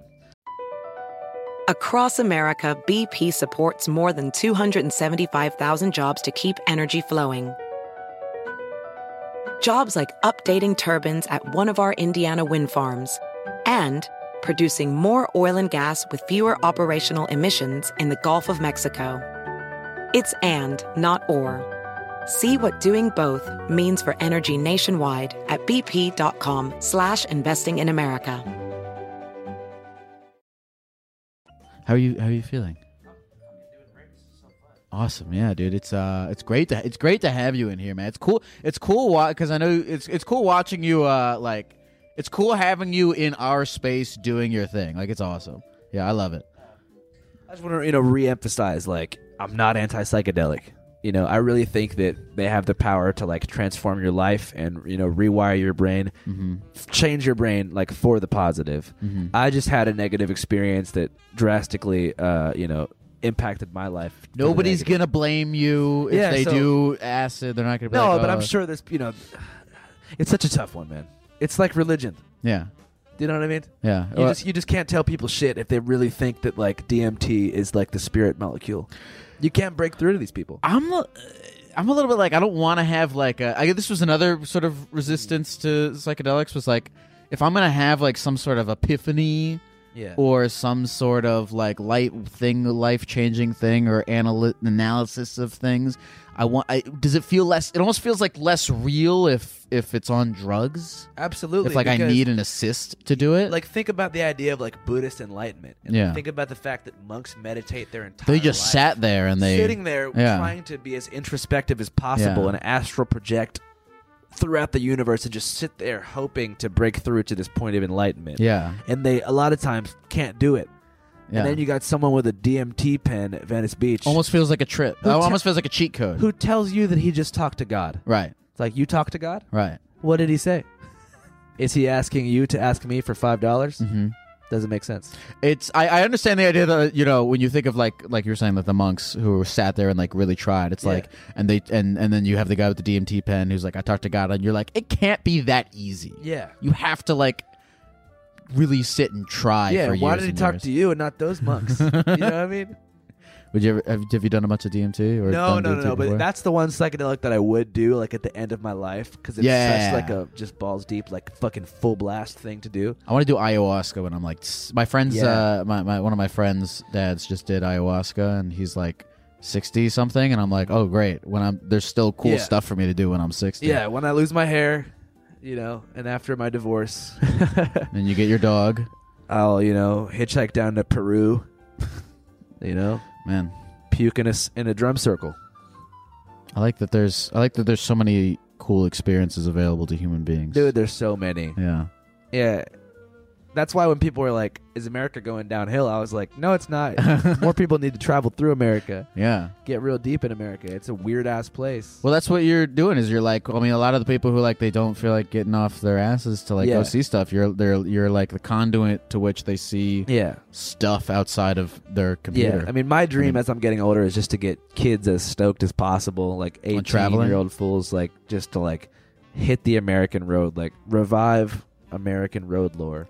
Hitchhiking is a dead art in a way, right? Because people are scared. Okay, well, the stragglers that are a part of that, like like hobo hitchhike culture, are mostly like train hoppers, like freight hopping. Hopping freight trains across the country. Like it's a whole like they call it oogles or like gutter punks. Like that culture has kind of absorbed the remnants of what would have been like hitchhikers. Yeah. But that's what makes hitchhiking in the 21st century and especially now so insane. Is because you're the only one really doing it. Right. That's not like escaping prison. So you're the only one doing it like just for fun. Yeah, for fun. Not out of necessity. Yeah, out of necessity because it's such a bad way to get around. Yeah. But like you really are creating like a lane for yourself. Had you ever met someone while you were doing it? Because you did it like to see the world. It was It was my first like creative jump off the porch. Did anyone ever give you shit about that in terms of like, hey man, I have to do this? No, I mean there's no sense of entitlement in the hitchhiking world. If there was, I'd be like, just get a fucking car, man. Yeah, you know what I mean. Like if this is what you're riding for, at the end of the day, like you got to find a hobby. If you're like, I need this. Like, if that's how they want to identify themselves. Hop a train. Yeah. Convince a truck driver to give you a ride somewhere. No, there's no exclusionary vibe in the hitchhiker world. There is no hitchhiker world. It sounds fun. I want to do it at some point. Yeah. Just the fact that like I may have convinced an 18-year-old like fresh out of his parents' house person. Yeah, that makes you to be like, I live in Stockton, California. Or Reading or something, like I'm just gonna go to the nearest freeway on-ramp, stick my thumb out, and go wherever the driver's going. Dude, I'm sure you've influenced a lot of people. I feel like you definitely get DMs where people being like, "Hey, like you inspire me to like go places." Yeah, but I want them to do that thing. Oh, to do it specifically to do like the do it most hitchhiking. Raw, like the real, like put yourself out there kind of way. Yeah, like stealing kind bars type vibe. It's do you ever like okay, so I mean now like, you have like, adult money and you're and you drive a car and you're like 2007 Toyota Tacoma. Perfect. And you're like you're not really living that. Does a part of you ever wish you could like, Well, the thing back? is, when I decided to like market and make a brand out of what I love to do the most, I traded in the anonymity of the road. Right, yeah. A lot of people. Because I wanted to make a life for myself and a name for myself. So, what I loved most as a young person, as a teenager, as a hitchhiker, was that anonymous feeling of just like being just like completely on the road, enveloped in the American highway system at motels and bus stops, talking to like deadbeats and outlaws and runaways, and just being able to just be completely anonymous and like using my like eyes as the camera basically, and just like absorbing these stories from people that are just on the fringe and just moving on and writing about it later in my journal. And now if I were to hitchhike on the side of the road, it would probably take like 5-10 minutes before a Subaru pulls like, over and is like Channel 5. So in a way it is sad. And it does make me sort of jaded that I have, that transaction makes me sad. I've traded in a career for sacrificing the road spirit. Can I ask, and I almost feel this way about what I do, like just with like conversations in general. Does it ever like, like, you know, back when you were just like writing it down, and you weren't filming it, did it ever feel like more special and more like the moment belonged to you, and now you're kind of like giving that moment away to people? Absolutely, but I do think that writing is the problem with writing is that you can just lie your ass off. Right, sure. You know, so that's the thing. Is like, you know, my first project was a hitchhiking book that I wrote, of course, and I realized that people don't believe the stories that I'm telling. Even my own friends would be like, "Oh, did that really happen?" Like they think that I'm exaggerating like major plot points. And I was like, you know what? Never again. Like I'm gonna film it so I can prove it, and so that's how we do things now. You know, it's just because it is you do get to claim the moment and make it a part of your narrative, right? When it's written down.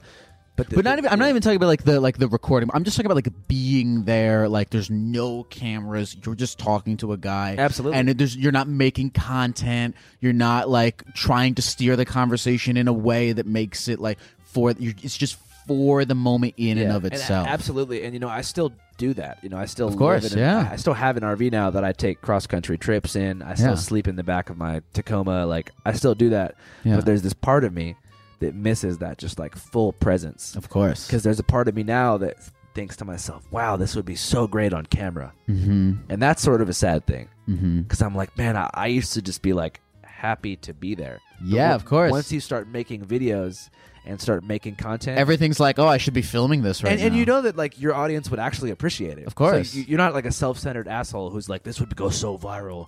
I totally understand the place you're coming at it from. Like, 100%. This should be documented as a part of my experience because this is important to me in this time. But now it's tough.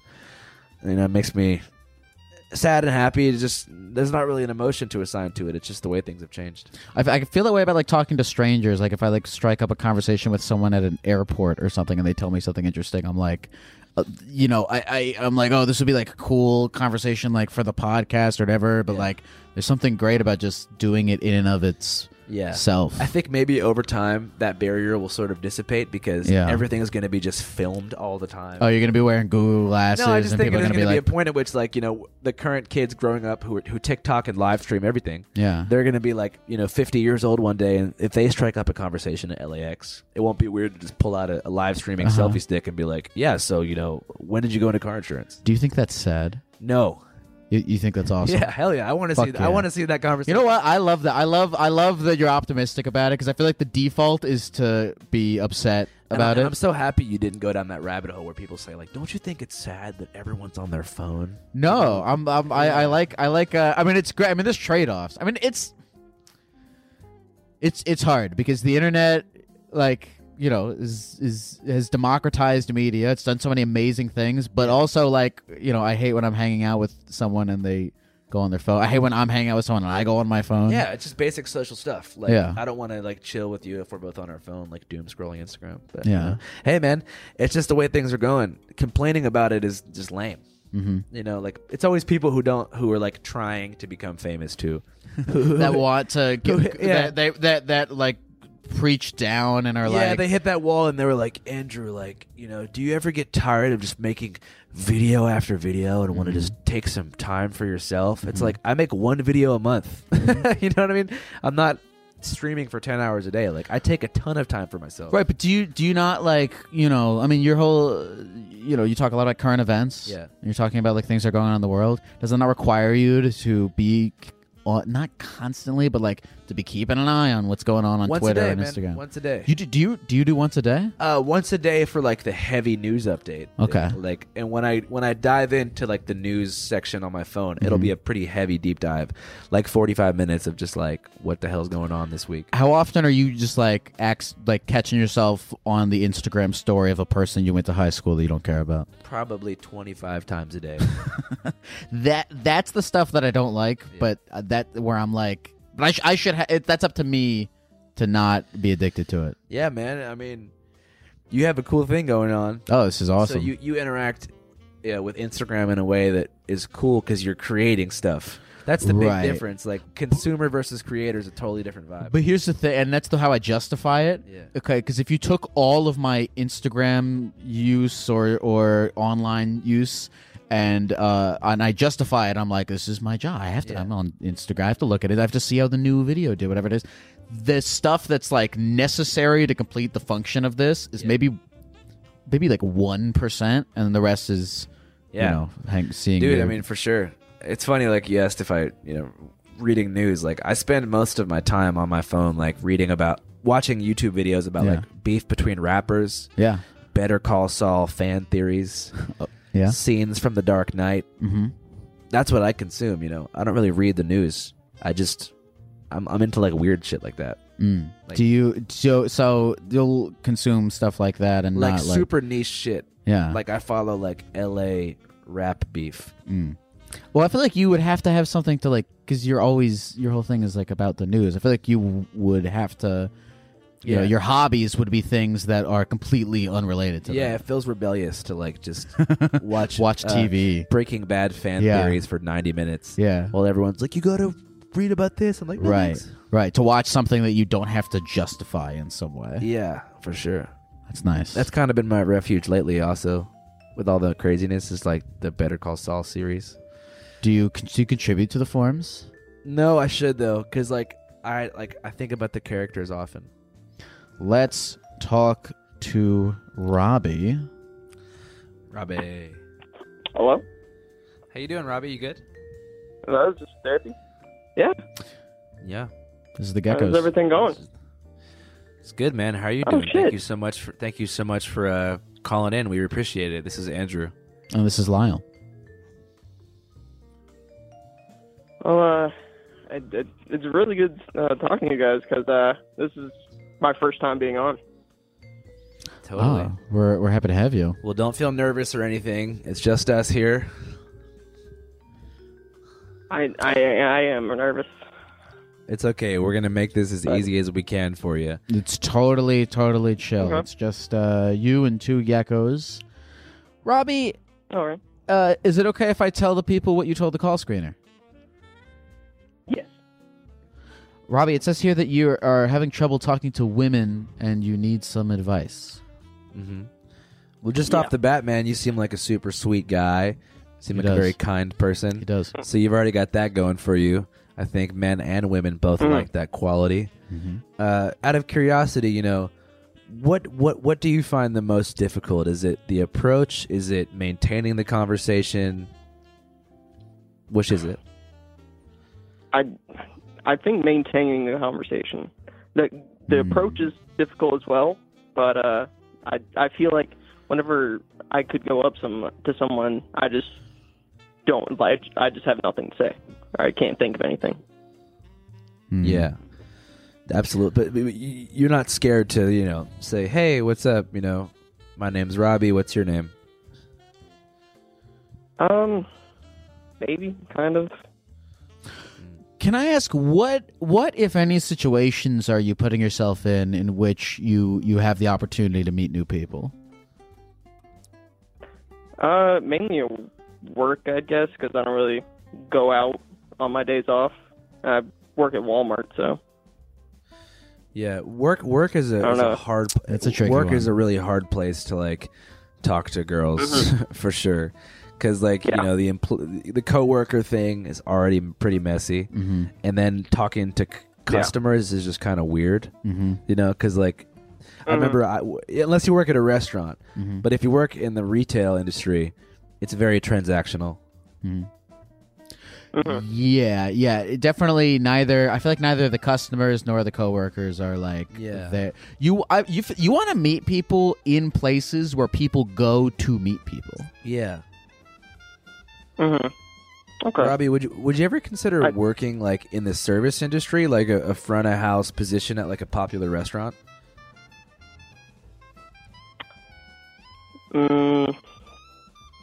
Probably not.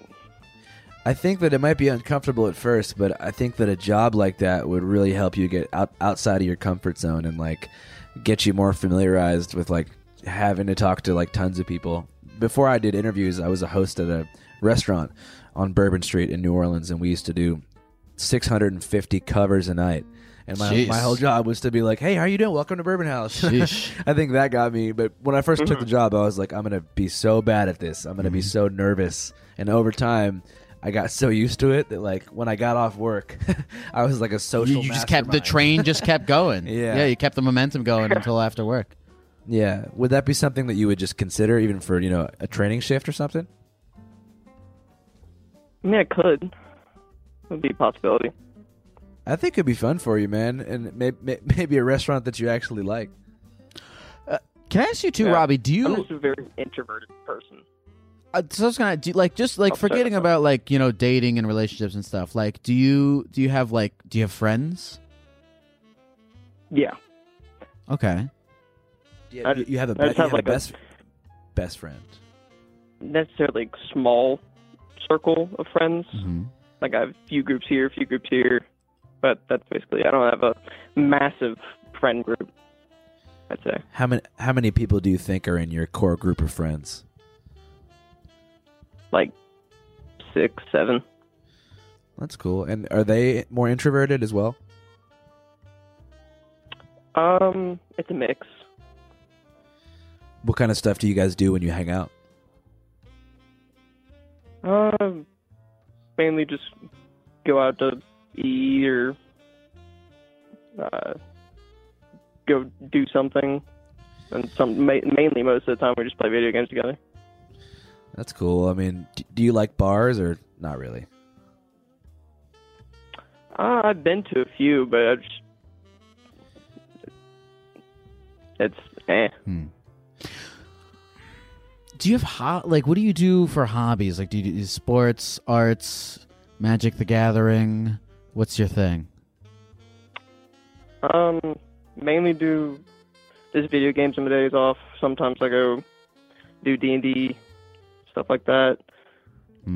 But yeah, because I've always felt like when it comes to meeting people, especially if you're trying to get into a relationship or something, it's like you kind of independently build a life that people gravitate around, or where you're in a lot of situations where you're around people more so than you do anything done with the intention of trying to meet women. I feel like never goes very well. Right.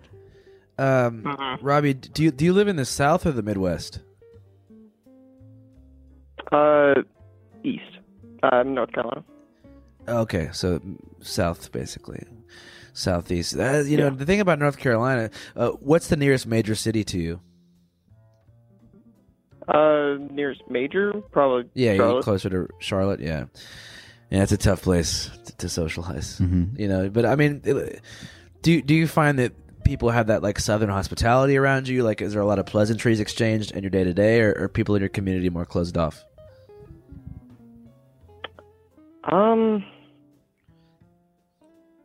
Not really sure.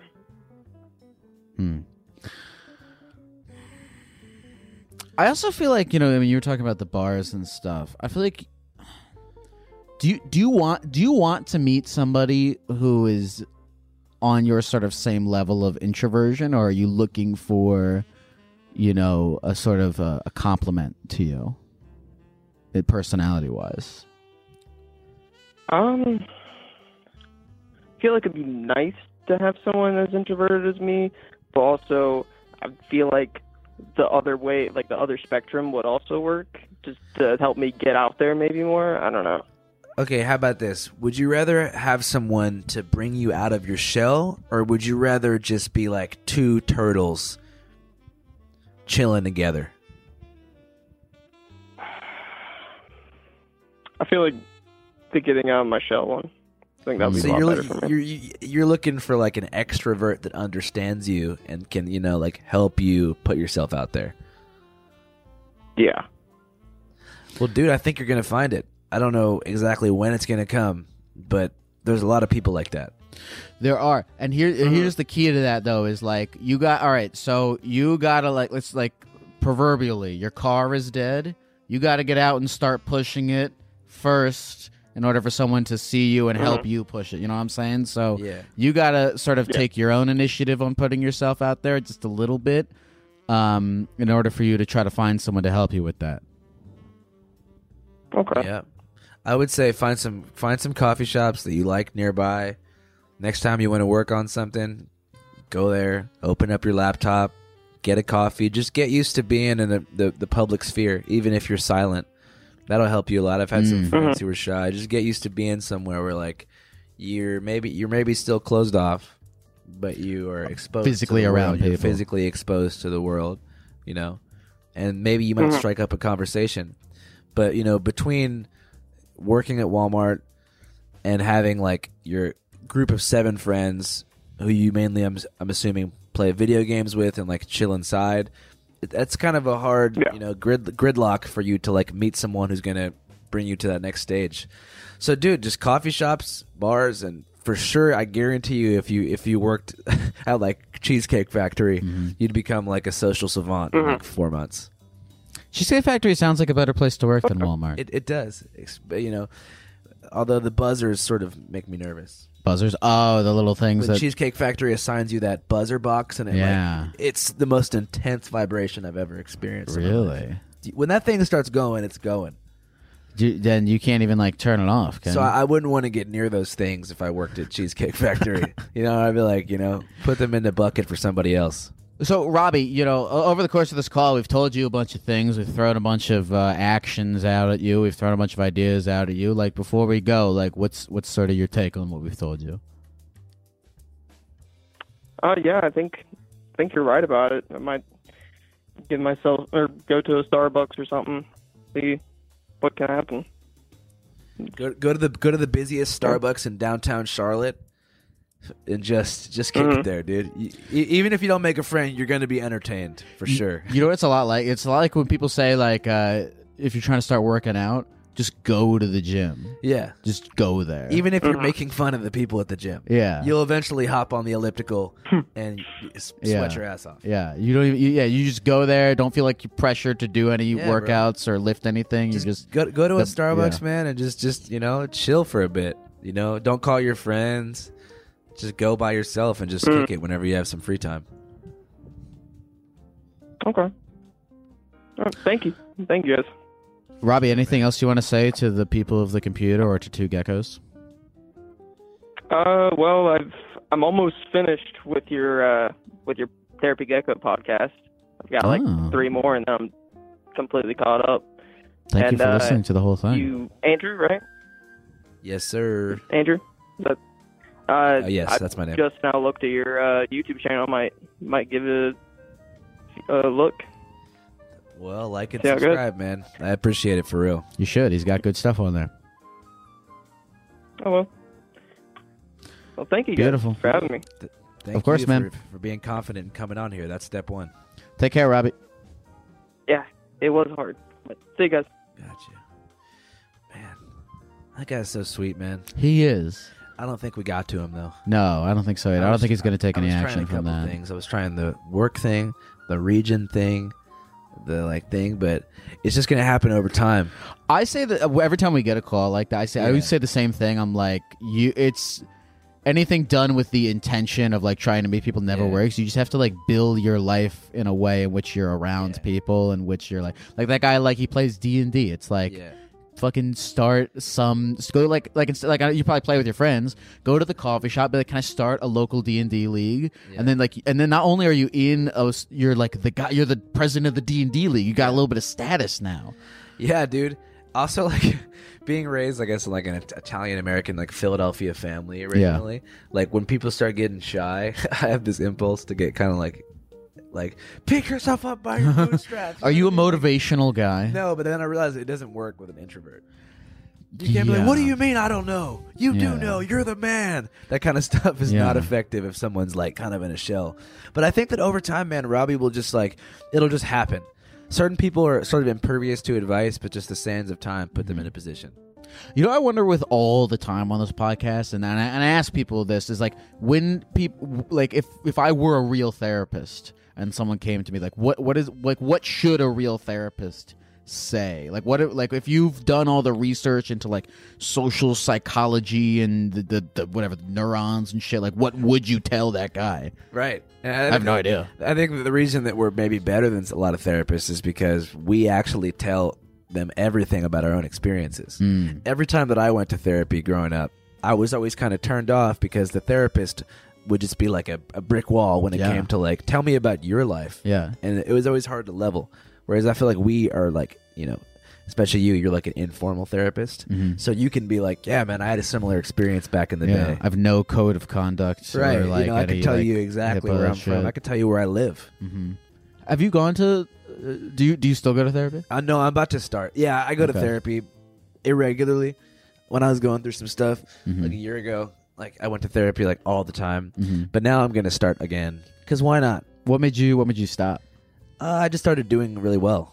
Just things kind of after so much therapy, I was like, oh, I'm a lot happier now. I mean, COVID was a tough time for everybody, for sure. So I was one of those people, and I started doing so good that I was like, all right, I'm good. It's expensive. Yeah, it is. Let me come expensive. back to this when I have some serious issues. Do you journal? I know your whole. No, man, I don't. I should though, for real. I have a lot of fleeting thoughts that I wish I could come back to, but they're gone.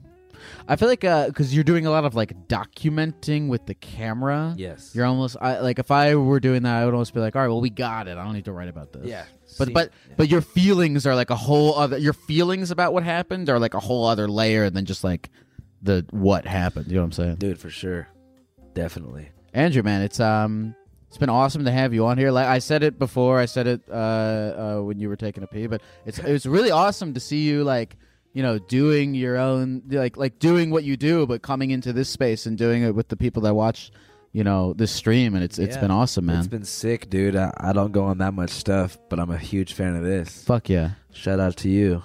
Thank you, man.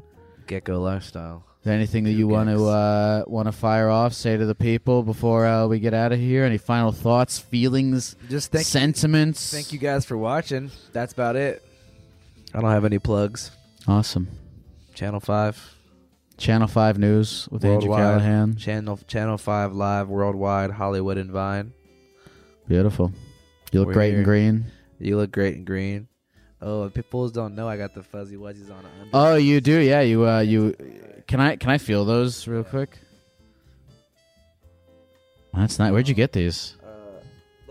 The green screen is making it crazy, but I got the fuzzy wuzzies on, the Fish Air Forces. Oh. I got them at a Fish concert. Oh, you're a Fish fan. Grateful Dead Air Forces. You're a Fish fan. I wouldn't say I'm a Fish fan, but I went to a Fish show and had fun. Okay, so that's something a fan would do, is go to their concert and have fun. So you upload these on YouTube as well? I do. Oh yes, dude. You shorten them at all, or you just? Yeah, we shorten them. Like, how long have this been? Dude. It's been about 2 hours. Share the shit out of this one. Fuck yeah. This is fun to do. Andrew, man, thank you very much for coming on. Thank you for having me on. Take care, folks at home. Good luck. Gek bless you. And have a good night. Have a good one, y'all. Therapy Gecko's on the line, taking your phone calls every night. Therapy Gecko's doing it right. He's teaching you how to live your life, but he's not really an expert.